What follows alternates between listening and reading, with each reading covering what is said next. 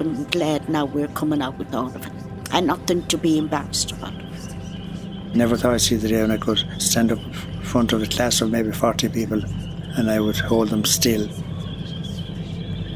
It made me cry, and as well as that, she was on my side. Individual memories and collective memory are really important, and Irish society needs to listen to survivors, or we will continue to repeat all of these abuses.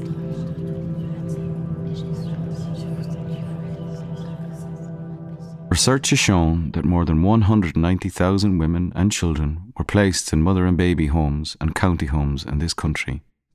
Locked away out of sight once, survivors are still being denied understanding and empathy from a state and society that separated them from their family as vulnerable children. Pat Dolan, Director of the UNESCO Child and Family Research Centre at NUI Galway. What we're getting is, I feel sorry for you. At best, I understand where you're coming from. But we're not getting, I identify with what has happened for you. And I think that, well, from my understanding, and I'm being respectful to the survivors, that's the bit that is missing.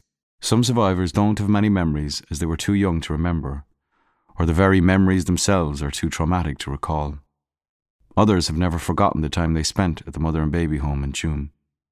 Sarah and Buckley. Still, many survivor stories were questioned. If details were so-called wrong or if they got a date wrong, they were often disbelieved.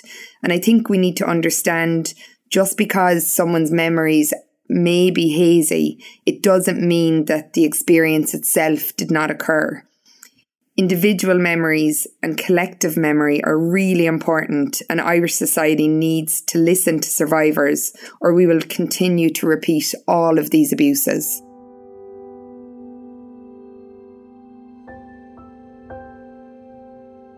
Ireland is not unique in the history of institutionalising women and children, and particularly those from marginalised groups. A number of Western countries have been dealing with these questions for the last number of years. Ireland, however, has chosen a more closed method when it comes to investigating. And I think moving forward, we have to look at international best practice when it comes to the treatment of survivors, records, and how we present this history. Maeve O'Rourke from the Irish Centre for Human Rights at NUI Galway agrees. I think we have seen in some official responses to historical abuse survivors the sense that, they're not reliable historians. And we can't trust that they're necessarily remembering things correctly.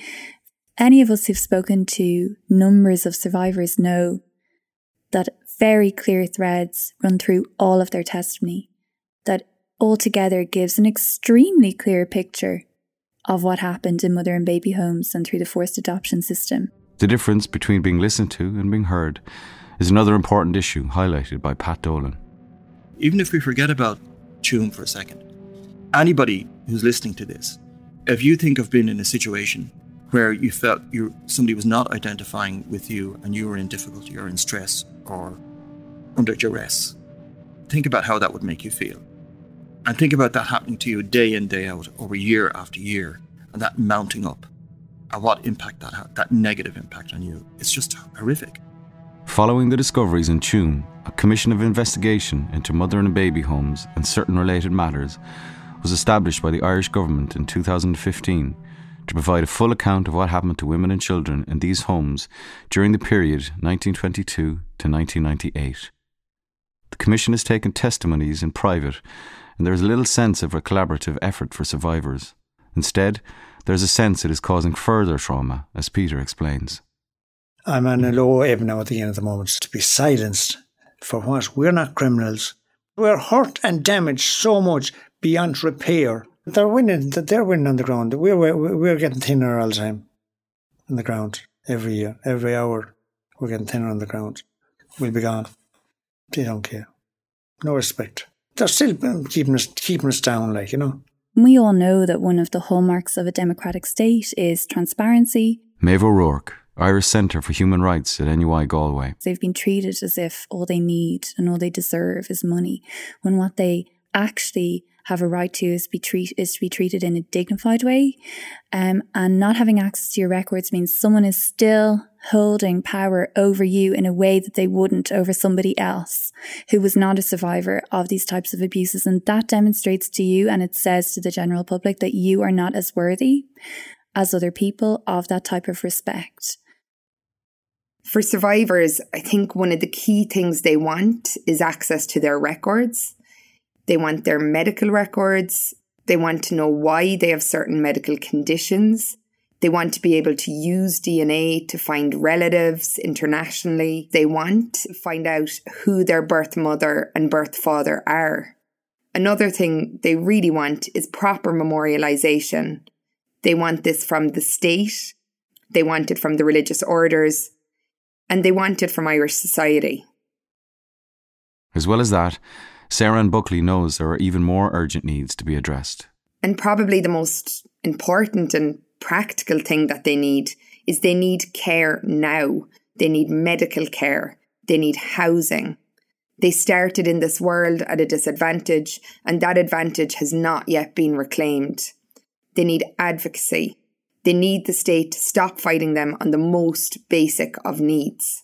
We want to know our medical records. I mean, I'm a diabetic and my 2 girls are diabetic.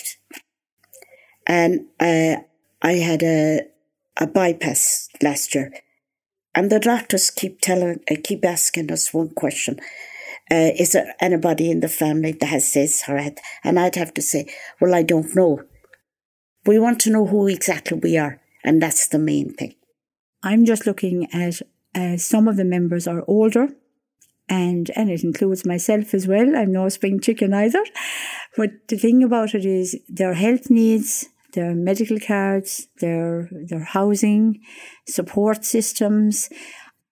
And I have a tear in my eye right now, actually, in the sense of we have to fight so hard to get where we are. And that is the hard part. We need to know who we are. While the existing formal records focus on the administration of the institution, a new project led by NUI Galway historians Sarah Ann Buckley and John Cunningham aims to create a more complete and enduring record of the life in the Tuam Mother and Baby Home. The Tuam Oral History Project was set up to archive and document the histories and life stories of survivors from what we now know as the Tuam Mother and Baby Home, but which was also known as the Tuam Children's Home. At present, we are interviewing survivors and collecting as many oral histories as possible. After this, we will be interviewing families and then moving on to document the lives of people in the community. And what we're really interested in is those elements, not just their time within the institution, but what happened afterwards. Were they fostered or boarded out? How did their life play out later on? Were they adopted? Did they have a family? These are the details that we think are missing from the official records and commissions. Historian John Cunningham.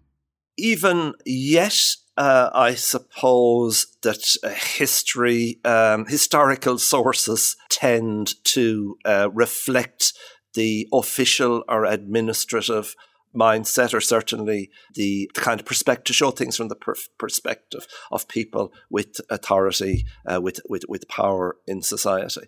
So I think it's important to get the view from below and to help to write that into the record in the future. In a way, the state is actually keeping survivors at length from each other, at arm's length, at a distance from each other, so that their evidence cannot corroborate each other's in the public consciousness. And that is why we need a public truth-telling process for those survivors who wish for their testimony to be available. We have given our all as survivors.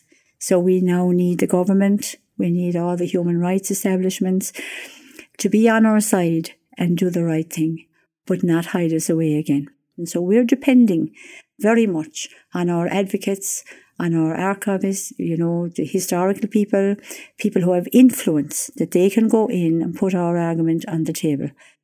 We are talking about people who've been very severely abused and victimised by a religious order and by a state that didn't care. We need a state that cares now. Despite the circumstances of their birth, Christine, Peter and Teresa continue to embrace life to the full. I love every bone of you. Each white shard I made from scratch.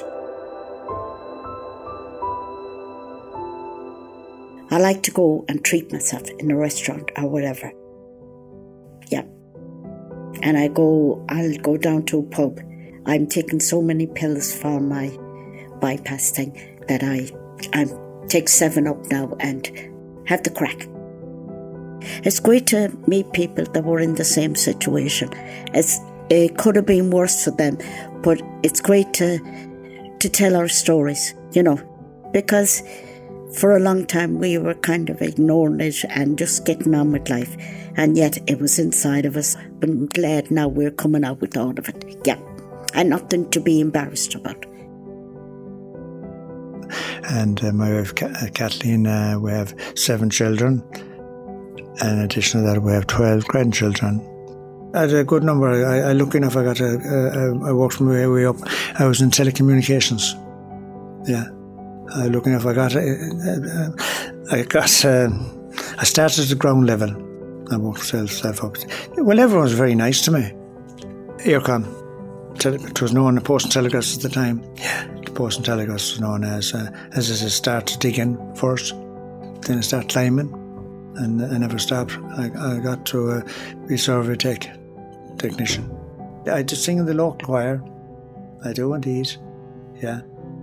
Because I just liked it, and I always liked it, yeah. And then I do a lot for sports coaching as well. At the top level, hurling, football, handball, camogie, all 3. I'm retired, yeah, about 14 years now from the job. But then I went into schools and I coach all that stuff. I never thought I'd see the day when I could stand up in front of a class of maybe 40 people and I would hold them still. Until I met my mum in 1990. I didn't know I was in Tuam at all.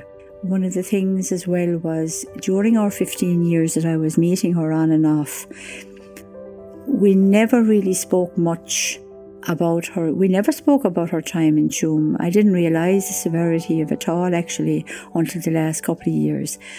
But one thing that I did notice though, that if it ever came up about when I was small or anything, I'd see this faraway look in her eye and the tears would come up. Looking back on it now, if I had known everything that I know now, I should have asked way more questions. 3 weeks ago, after 53 years, I met with one of the social workers from Tusla, but they gave me a letter that they had found. Separate from my file was a letter that my mum wrote when I was 9 years of age. And the home had closed down in 1961, but she had written a letter in 1966. Her first line was, "I hope I'm not breaking the rules." And straight away you think, what was she thinking? And how brave she was to write a letter. Even though she might have thought she was breaking the rules, she still went ahead and she spoke that she had had a little baby in 1957. And one of the things that struck me was she put down that she was now married and that she had children and that she realised motherhood. Another thing she put down was that if I ever needed anything, that she was there and she wanted them to know that.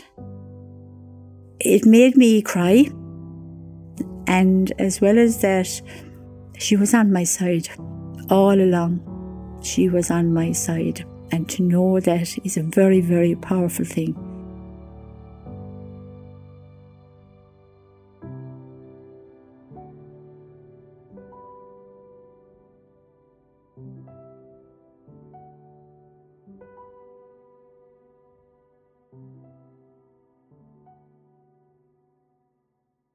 This programme is a Neon City Stories production in conjunction with the Tuam Oral History Project at NUI Galway.